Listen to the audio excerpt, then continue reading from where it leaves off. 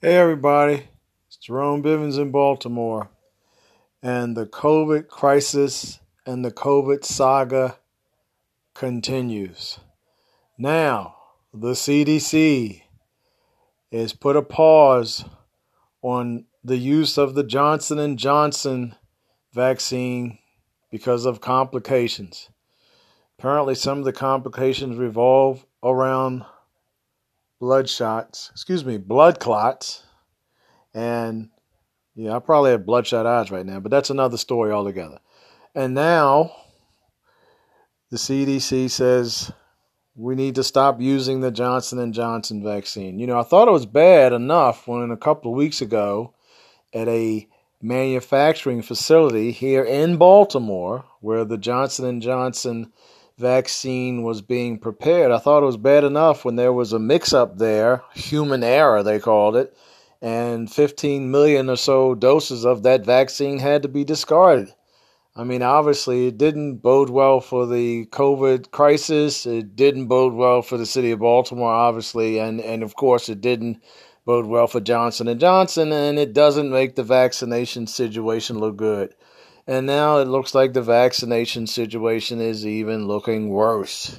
And interestingly enough, in my travels, I have come across several people, black, white, male, female, who have said they are not getting the vaccine. And whoa, that blows my mind. But of course, now you can't blame them. And you really can't blame them at all because when this crisis started a year or so ago, we were misled, we were fed false information, and we were just out and out lied to. So nobody knows what to believe. Nobody knows who to trust. Nobody knows the best way forward. And this Johnson and Johnson latest chapter just makes a terrible, terrible situation obviously a whole lot worse. I have confidence in the vaccines for whatever it's worth. I would have to pause when it comes to the J&J vaccine, but I have confidence in general. And I think constantly about diseases like polio. And when you're in elementary school, you're required to get a polio vaccine, and a lot of people my age and younger don't even know what polio is. And I'll be honest with you, I don't know a lot about polio, but I know that FDR had polio, and as a result, he did not have the use of his legs. Polio is a big deal, but they gave us vaccines when we were little so that we would not get polio, and nobody that I know has polio, so I think that vaccine was quite effective.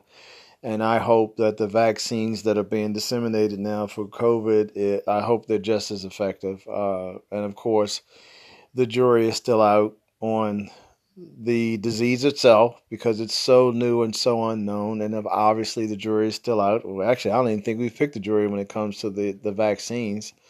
But at this point in time, it's the best we got. And I'm desperate. I'm so tired. I'm so frustrated. Uh, the only emotion that I have that is stronger in me than my frustration and my fatigue is anger, and it's just it's real and it's palpable because we screwed our response to this crisis. We screwed it up from day one, and there's one person in particular that I blame, and I will forever blame this one person because this guy was a grade A classic, fundamental, first class idiot. In any event, if you're going to get your vaccines, God bless you. If you're not going to get your vaccines, God bless you. I believe the more people that are vaccinated, the less time it'll take for this crisis to pass because it's still heating up, and I think we got at least a year, and hopefully not much longer, but it may be longer than a year. Justice for everybody.